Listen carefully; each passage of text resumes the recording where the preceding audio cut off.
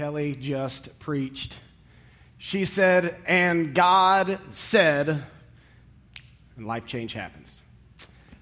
I'm not supposed to preach quite yet. I'm going to say a couple other things first, but she led us that direction. So this whole series that we're launching today, Read the Book, every week we're going to lead into the message with a story of life change from someone in our church through the power of God's words. You're going to be seeing more of these, more of the Bible said, this happened in my life. And it's going to be awesome. Also, during this series, I just want you to know what's going on with Read the Book. Every week, I think it's pretty cool. Every week, we're going to get together and we're going to study one of the passages that we read that week in the Read the Book plan. So this past Friday, we all, if you're doing the plan, we read Deuteronomy 6. Deuteronomy 6 is what we're going to study today. So that's what Read the Book is going to be. It's already been mentioned, but I just want to remind you that along with Bible reading, this month is a chance for us to focus on prayer. 21 days of prayer is probably the most special thing we do together as a church, where we come together and we ask God to move in us in the next season of our ministry. We only do this twice a year. I just would highly encourage you to participate in that. And of course, tonight is food trucks and fireworks. I mean, come on. So between Read the Bible or Read the Book, 21 days of prayer, and food trucks, we're going to hit pretty much all the major spiritual disciplines in our church in the month of July, so it's going to be awesome. I did not introduce myself, but my name is Brandon, and I'm one of the elders here at the Bridge, and I love you guys very much. Even if I do not know you, I want to also welcome the Columbia campus. I love you guys so much. We live in Columbia, but my family and I actually consider ourselves bi-campusers, so we're both places all the time, but I'm excited to bring the word today. Now, as I said, this past Friday, we read Deuteronomy 6 together. As God would have it, even though the Read the Book plan was put together ages ago, Deuteronomy 6 is actually one of the most powerful passages in the Bible for talking about the Bible, which is what we want to do. Lovely how that works out. So what we're going to do today is we're going to try to see, and we're going to try to just remember that the Bible is a supernatural book that has supernatural abilities to change our lives. And God's Word is actually going to try to convince us today to read it. It wants us to read it. It's going to try to win today. But first, let's talk about coffee, cancer, and Harry Potter.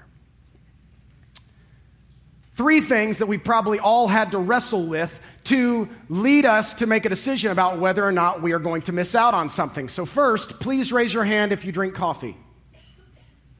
Yes. Keep them up. Guys, look around. You without your hands up, look around at all the wise and generally happier people. You can put your hands down. My dad, in contrast, is a 59-year-old man who has never drank coffee.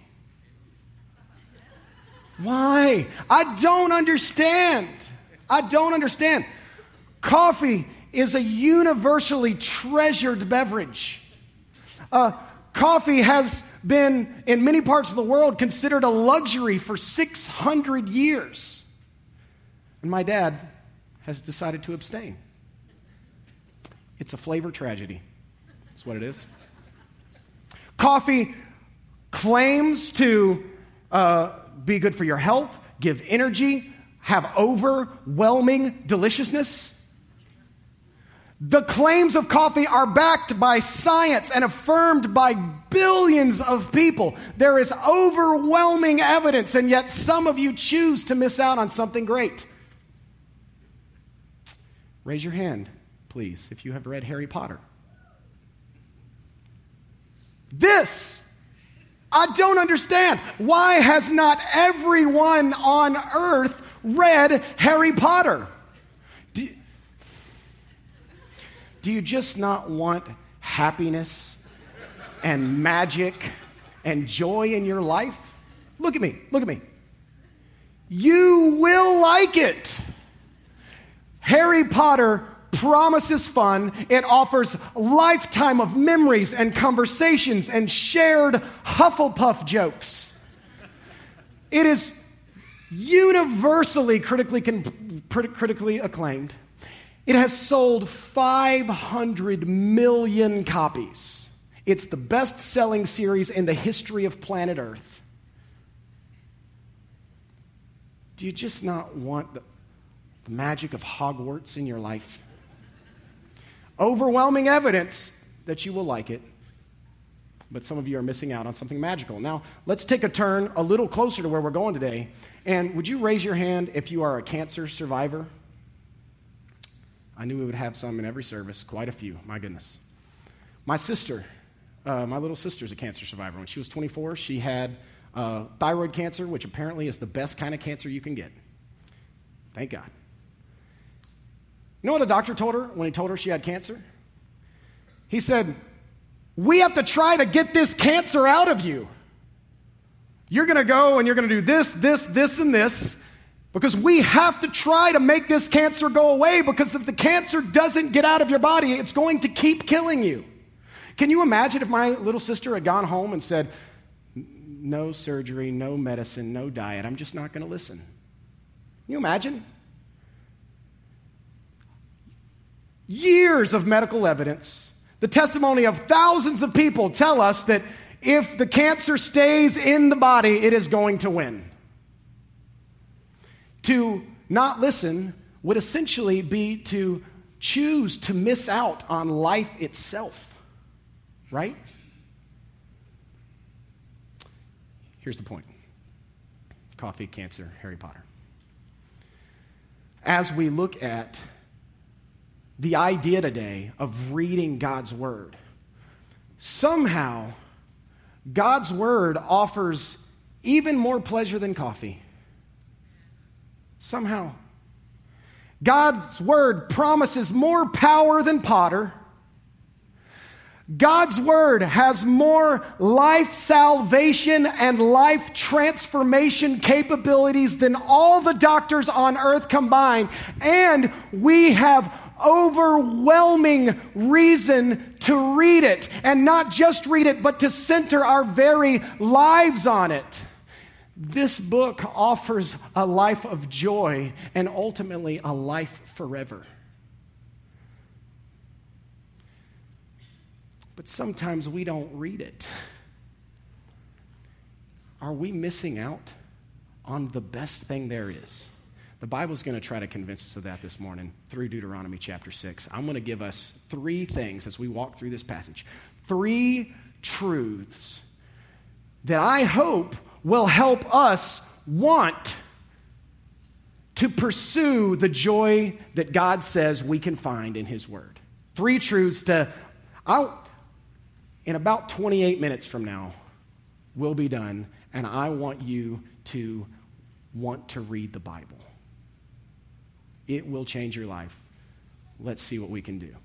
Deuteronomy chapter 6.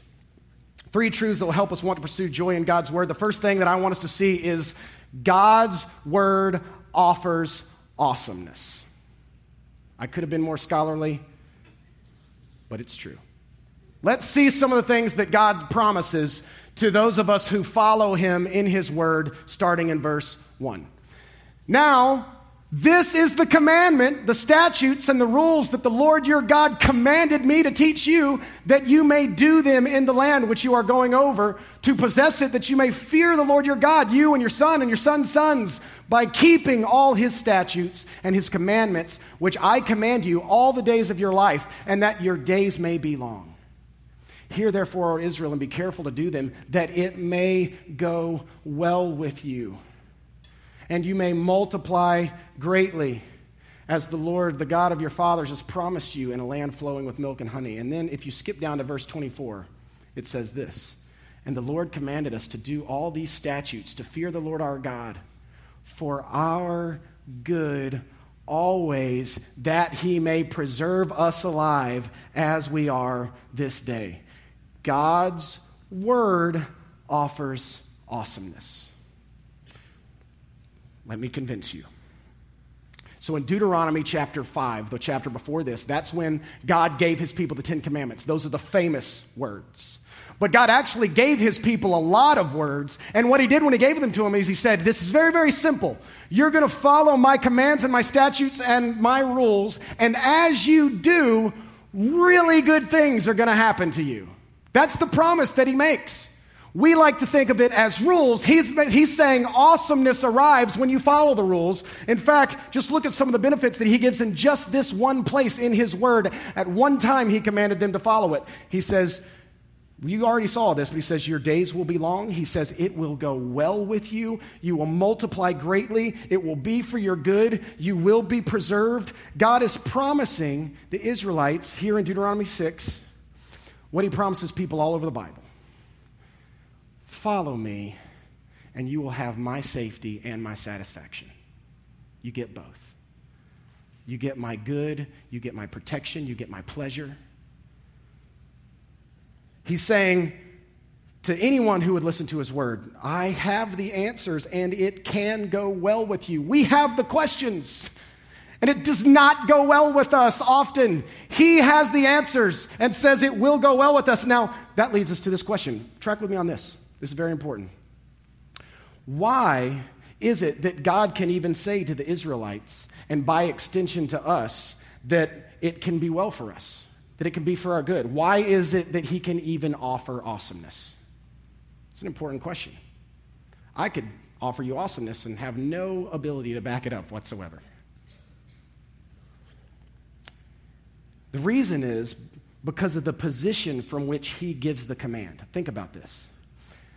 God wasn't just the leader of these Israelites in the desert. He was way more than that. Yes, he had made a covenant with them years ago. He had said, I will be your God and you will be my people. But it wasn't that covenant that made it to where he could offer the awesome things.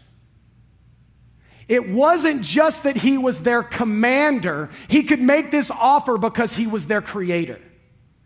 They weren't just his people by covenant. They were his people by creation. And if you follow that logic through, that means God is a leader unlike any other leader who has ever lived, because he doesn't have to hope that his plan leads to great things. He knows it will. I mean, I've got a really good boss. Smart guy, treats me great.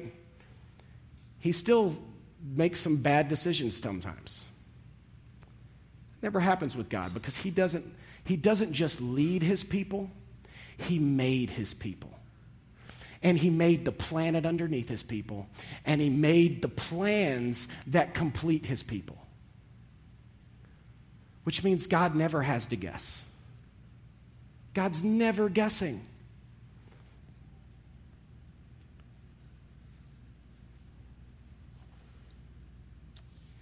God knows where we fit in this world. God knows how we are fulfilled in this world, and that makes him uniquely capable of making the offer that he makes when he says that his way is designed to go well with us. Now, real quickly, I just want to remind us that a new raise or a new marriage or a new house cat number 5 is not the awesomeness that God offers, because those things aren't awesome. Again, he made the people and he made the plan, so he knows that we are not made to be satisfied by cats and cash. If you've ever had much of either one of those, you know it doesn't work. We need his word, we need his plans, because his word offers the way to the true life that only he is capable of giving, a forever satisfied life, and it is well with my soul kind of life. His word offers awesomeness. Got that? God's word demands preeminence. This sounds like a bad thing, but it's not. Check this out. This is in verse 4.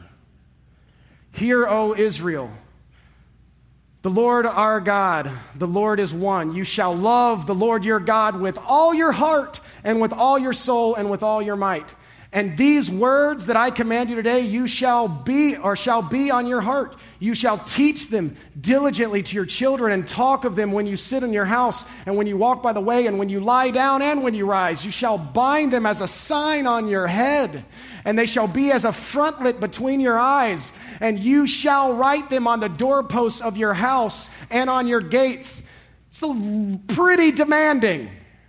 He's saying, you need to be saturated with what I say. You need to be surrounded by what I'm commanding you to do. You need to bend your life to my way. Now, for those of us who, and a lot of us in here I know, already know that God offers awesomeness.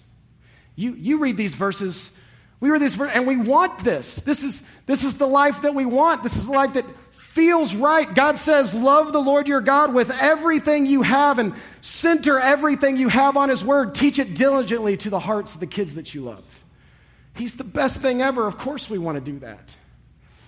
Read the Bible at breakfast. Sing of his truth all day long. Talk about him as you're going to bed at night. If you already know God's awesomeness, then you want it to be preeminent.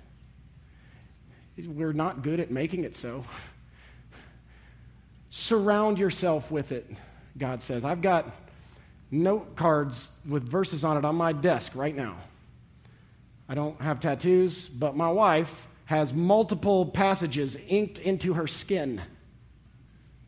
And a lot of you do too. She used to call them evangetats. I just needed to tell you that. She used to call them evangetats. For real. That's a real thing she did.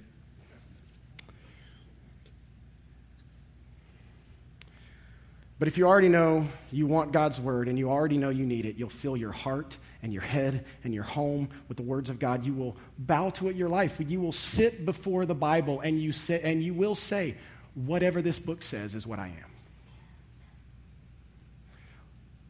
That's for some of us. But what if you're like my dad and you don't drink coffee and you've never read Harry Potter? What about those of you who are currently missing out on God's word? What do we have to say to that? I just want you to remember that there's a relationship between point one and point two. Remember that the demand for preeminence is tied to the offer of awesomeness. They go together. God's word demands preeminence and could alone just because he's right. Sure, of course he's right. They're his people and his plans and his planet. He's right. But God's demands aren't just because he's right. They're because they lead to our delight. That's a poem for you. But it's also one of the most important things you can ever grasp about God's word and God's heart. His demands are toward our delight. His statutes are so that it may be well with us. I'm going to show you a picture of my daughters. One, because they're cute. But two, because they can help us understand how God's word works. I have spoken a word to my girls about parking lots. Thou shalt hold my hand in parking lots. The rule is hold my hand, but of course the reality behind the rule is don't die. You see that? Let's take this one, the Chinese one over here with the upside down glasses.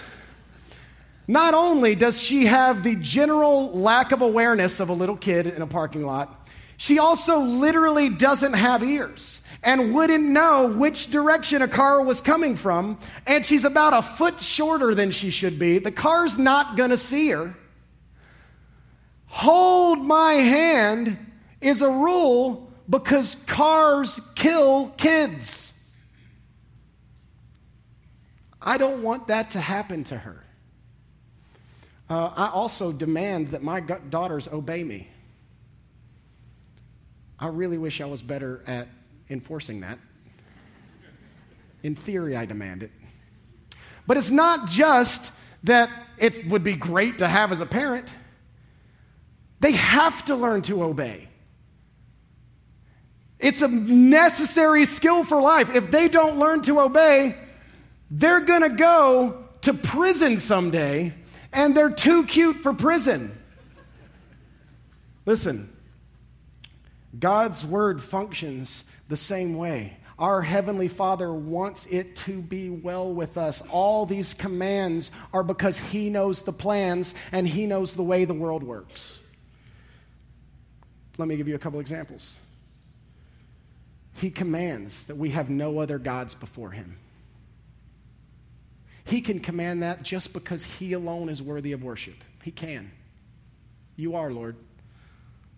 But He also knows that He alone can satisfy our hearts. God knows when He said, "You shall have no other gods before me," that we weren't made by another God for another God, so no other God can be for us what He can be for us. It can't work that way. It's a command rooted in our benefit. He also says, "Thou shalt not steal." It's not just because generosity is a part of His character, but because stealing makes life not work right. You guys understand that? So when God says to build our lives and to build our families and to center ourselves on His Word, He is saying this is the duty that leads to delight. And when you get that, of course He demands preeminence. He deserves it, and we need it. I want you to not miss out. So number 3, it's the one we'll spend the most time on. God's Word deserves obedience. So God's Word offers awesomeness, demands preeminence, deserves obedience. Let's read again in verse 20.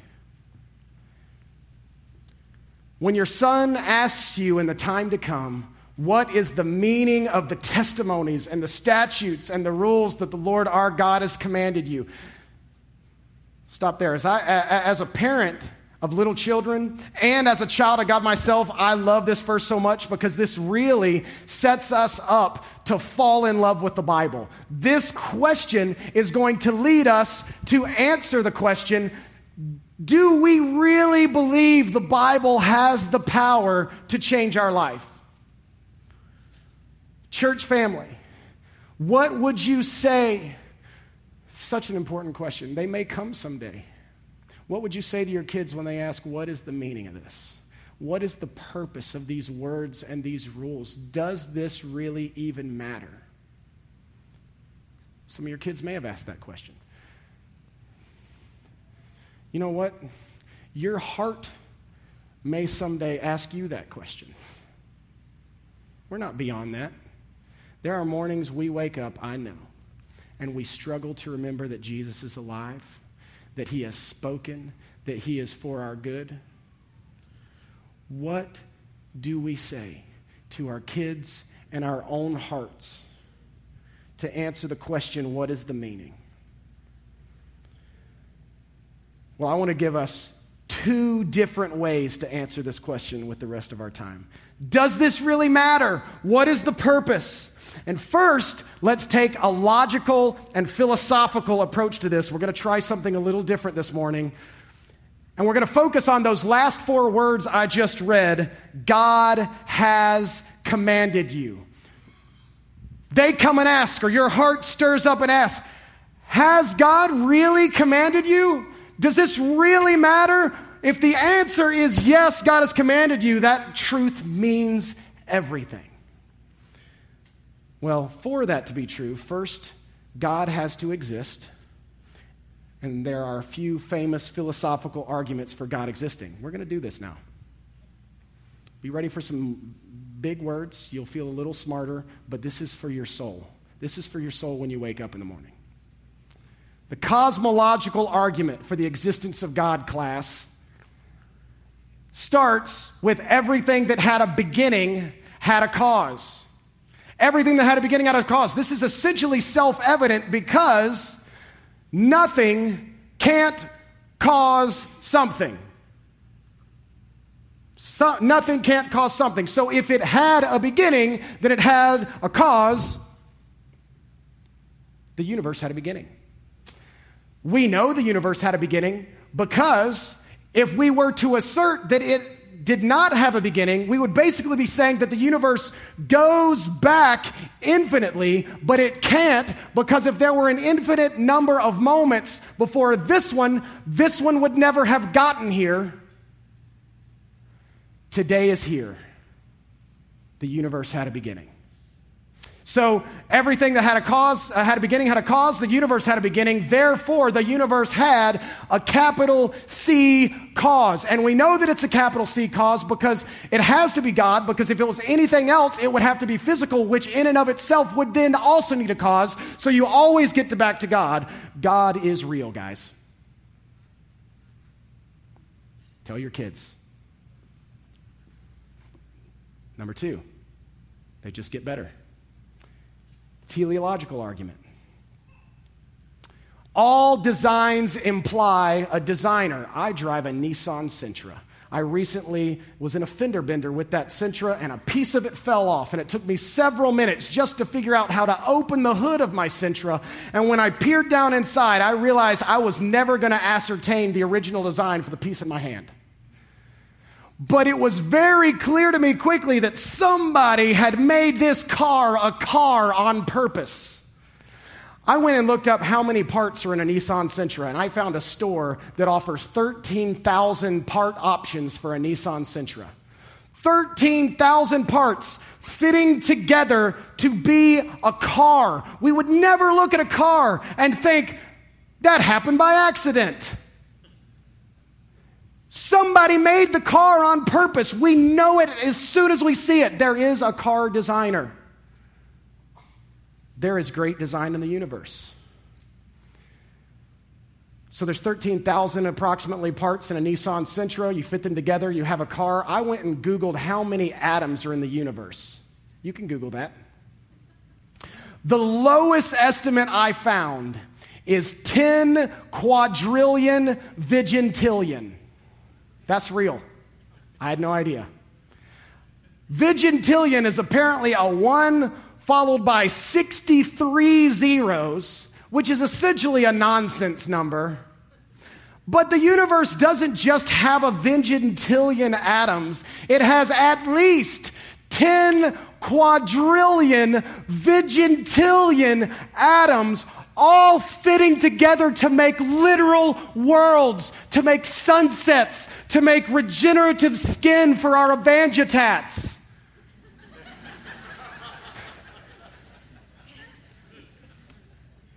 There is stunning design that implies a designer. Therefore, there must be a great designer of the universe. One more, the moral argument.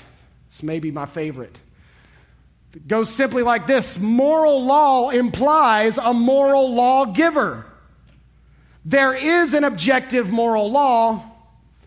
Therefore, there is an objective moral lawgiver. Let me help you understand this. So, if we can know the difference between good and evil, if there is a law that we know says this is moral, this is immoral, then that had to have come from somewhere because it has to be rooted in something. There must be an absolute standard somewhere by which we make moral judgments.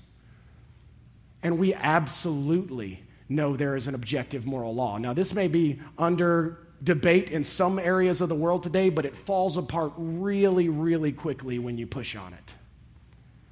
Because we know what is evil. We know it. We don't have to think we know it. It is inside of us. It is a moral law. For example, what if someone came in here today and they got their coffee and then they took all of the Lifesaver mints? Are you kidding? Our hearts would immediately cry out for justice. There is maybe a kind of unspoken 3-mint maximum going on here. There's some wiggle room. But certainly no one thinks you can come and take all of everyone's mints.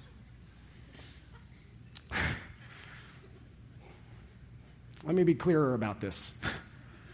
What if it was lives being taken instead of mints?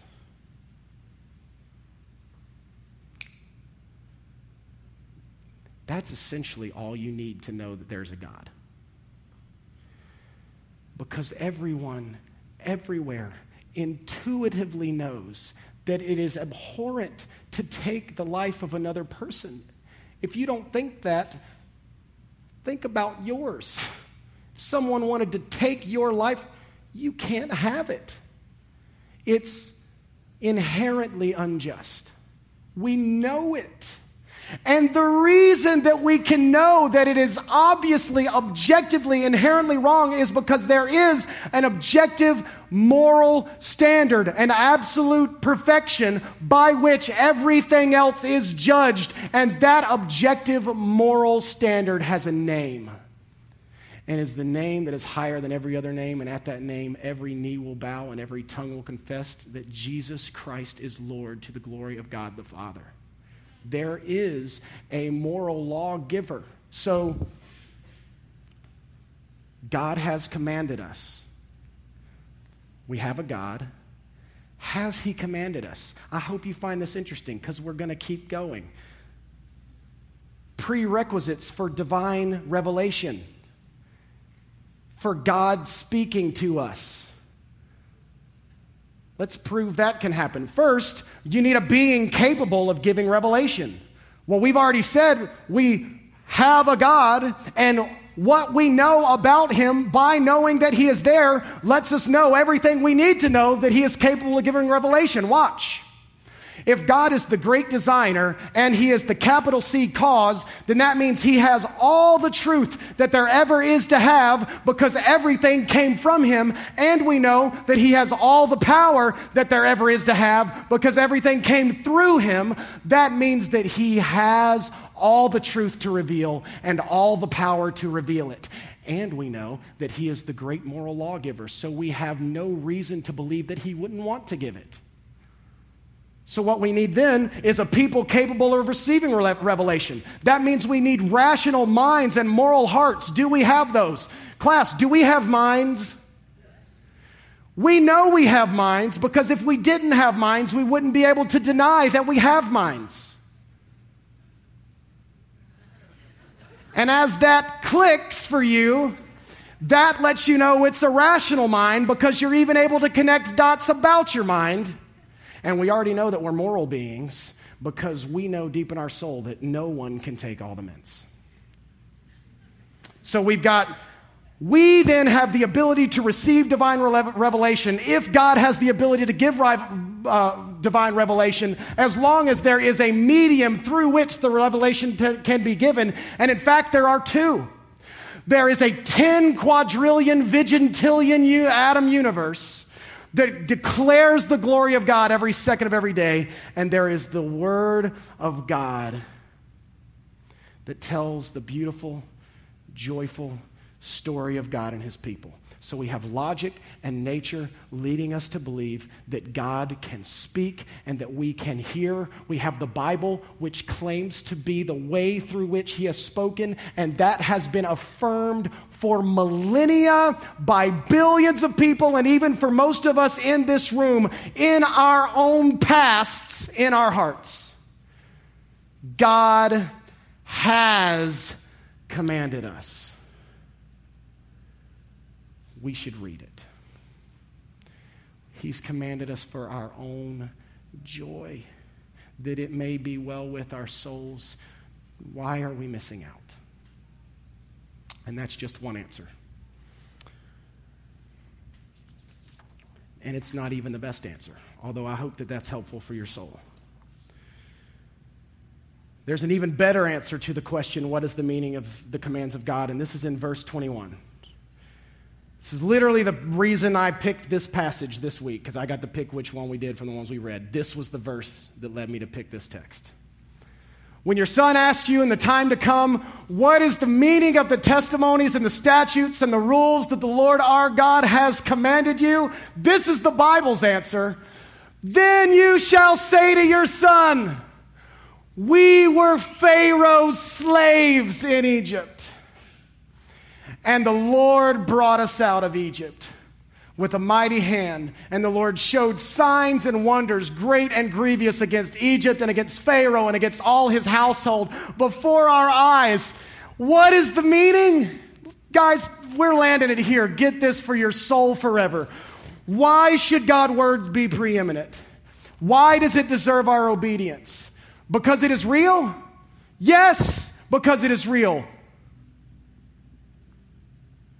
But that's not all.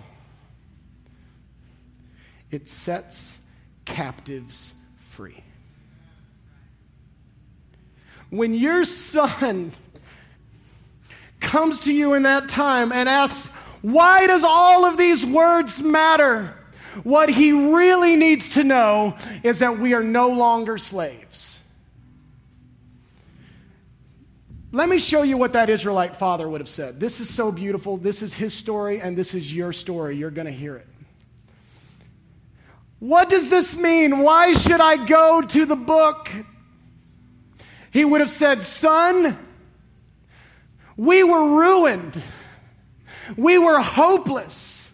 This Israelite father would have said, son, we strived to make bricks without straw, and it was never enough. And we died every day in the desert. I've been there. And then he would say, but God sent Moses the deliverer, a Hebrew messenger, born in the midst of a suffering people to lead us to the promised land. And if you don't know the story, that dad would have said, and God's hero arrived with mighty signs and miraculous wonders and led us out to freedom. And he would say, son, I will do anything the Lord commands because he saved us and he is good. That is our story too. That's why the Bible's worthy. That's why God's word deserves our obedience, because their story is our story. And everywhere we look in the Bible, that is the story we find, the story of God rescuing people by his word and by his mighty hand. Broken people in bondage to sin like us. Desperate people needing to be saved by the word of God, not just from Egypt by Moses, but by our own sin and death by Jesus Christ himself. That's their story, it's our story, and it is the answer to all of our questions. Like, how do we know God really exists? We have reasons. But we have reasons. We have tasted and seen that he is good. I don't need anyone to convince me. I was a slave in Egypt. And I'm free. You're free. We've had our hearts melted by his love. God, the God who said, let light shine in darkness, has shown his light into our hearts. The glory of God in the face of Jesus Christ. You know how we know that God can speak? Because we heard him say, it is finished, over our own sin and death. Do you know how we know he's good? That his word is good?